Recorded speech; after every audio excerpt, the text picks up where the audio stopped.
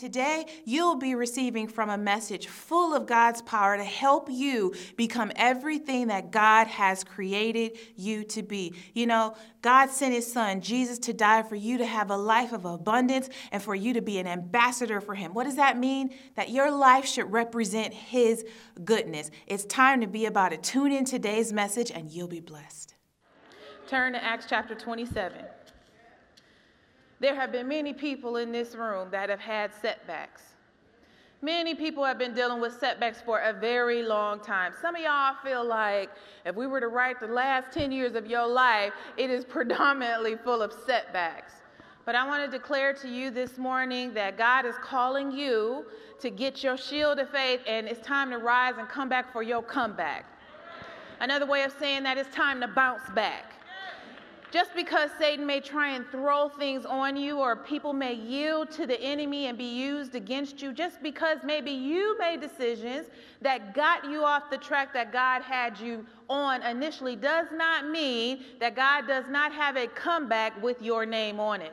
In fact, that's one of the beautiful things about serving God. You know, if you're not careful, and again, this is why you need to get the word. This ought to be your number one priority. You've got to learn the character of God, because oftentimes what we'll do is we'll assign men's characteristics to God. Because a man, you mess over a man enough time, or you mess over a woman enough times, we through with you. I'm done with you.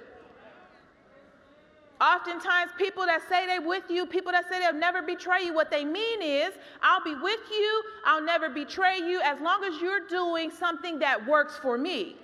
But oftentimes, if you're not doing what they need, you're not scratching that itch like you used to, or you don't have something that they can see, they can gain something for, that's when you really see the true colors of who's with you and who's not. But God is not like that. God is faithful to you, to your very, very last breath. This is why some of you are still walking around here blessed. It's not because you're making the right decisions. It's because God's mercy and grace has given you enough time to change your mind about what you're doing. This is why we're still here on the earth. This is why us believers are here. We are the salt of the earth. Why? Because he's keeping the door open so as many people can come in as possible. Satan is the king of the setbacks, but God is the king of the comebacks.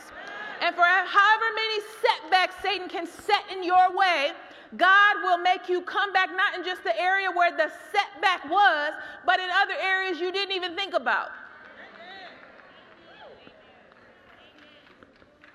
Acts chapter 27. I can't think of a better story, and if you don't have your Bible, you're going to need it today. We're going to live up in here. Acts chapter 27. Probably one of the greatest stories that I can think of a setback and comeback. It's Apostle Paul. Verse 1 says this, and when it was determined that we should sail unto Italy, they're going to Rome, they delivered Paul and certain other prisoners unto one named Julius, a centurion of Augustus' band. Now, it had already been prophesied to Paul, let me just kind of say this, just to kind of say this and move forward, that Paul, part of his calling, his purpose, you know, everybody is born with a purpose here on the earth. Everybody. If you are living and you are breathing, there is a purpose on this earth. Now, the funny thing is you ought to be careful what you call small. Because here we rank purposes. Oh, well, you up on the stage, and so you must be XYZ while I'm down here taking care of these kids. Oh, no. Every purpose of God is important.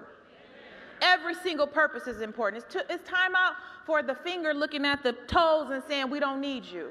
It's time for the elbow saying to the hip, well, I do more than you do. You need to just get off of that distraction of judging other people. In fact, the Bible tells you, judge not, lest you be judged. It's not your business what somebody else's purpose is. It's your business to stay in the purpose that God has for you. Because you better believe Satan is coming after that purpose. Oh, yes, he's coming after that purpose.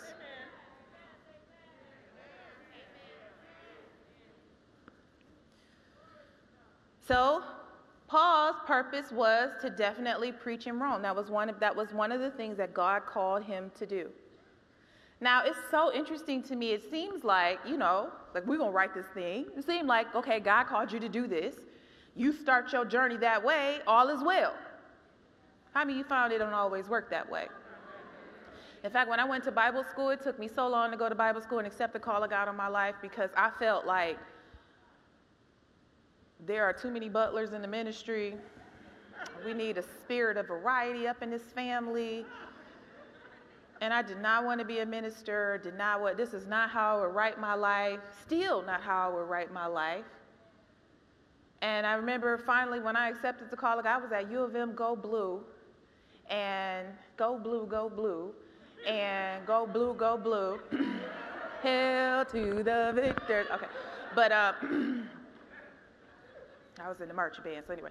But the Lord called me to go to Tulsa, Oklahoma, and I thought, you know, who goes from Ann Arbor, go blue, to Rhema? And I remember when I got there, an apartment is right across the street from the school. I was like, oh, okay, Dad, so this is like no break. So they can look out the window and see if I'm home. Okay, I see what you're doing. So I was so surprised when I got there, though, the amount of challenges that hit me. I thought once I got in the will of God, I repented. I even had some folks I was mad at. I called them, sent them letters, and, you know, forgive me. And I was like, I'm going to get everything right since I'm obeying God. I was so surprised. Here Paul is finally on his way to Rome. But he's not going the way he wanted to go. He's going as a prisoner. Somebody say, what in the world?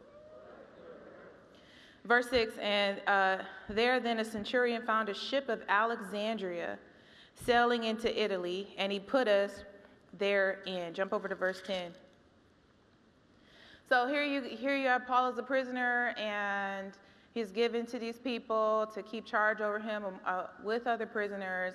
They find this ship, they start sailing. Now, they're sailing in a negative season, which means, you know, you got some wind issues and you got some weather issues. And then Paul says unto them, sirs, I perceive that this voyage will be with hurt and much damage. Somebody say hurt and much damage. Then he says, not only the lading of and the ship, but also our lives. So Paul is a prisoner. He's not in control. He's not in control in this situation. He's not in control.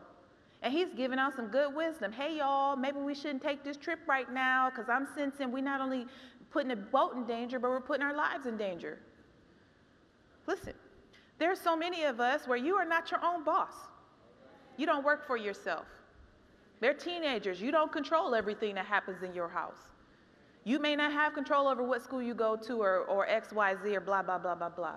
I want you to notice that here Paul, even though he had some wisdom in what he was saying, he wasn't the one that was in control. Here's a word for you.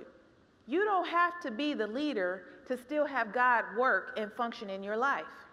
Some of you are so stressed out, betraying people, getting out of the plans and wills of God because you feel like, I'm not about to let nobody control me and I'm not letting nobody tell me what I'm about to do. I'm about to make sure I'm going down, I'm going up. All this kind of stuff, you're outside of the will of God because you put your shield behind. You don't have faith in God. Listen, faith in God can keep you afloat regardless of what situation or what circumstances you're in.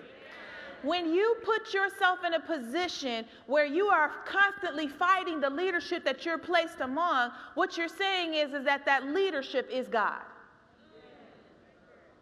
Because if that leader makes a mistake, that means my life is going down. If that leader does great, that means I'm going great. No, not at all. If I serve the Lord and my ways please the Lord, if the Lord has placed me here and it's under authority, I will pray for that authority, but I'm not going to give that authority the same type of faith that I give the Word of God.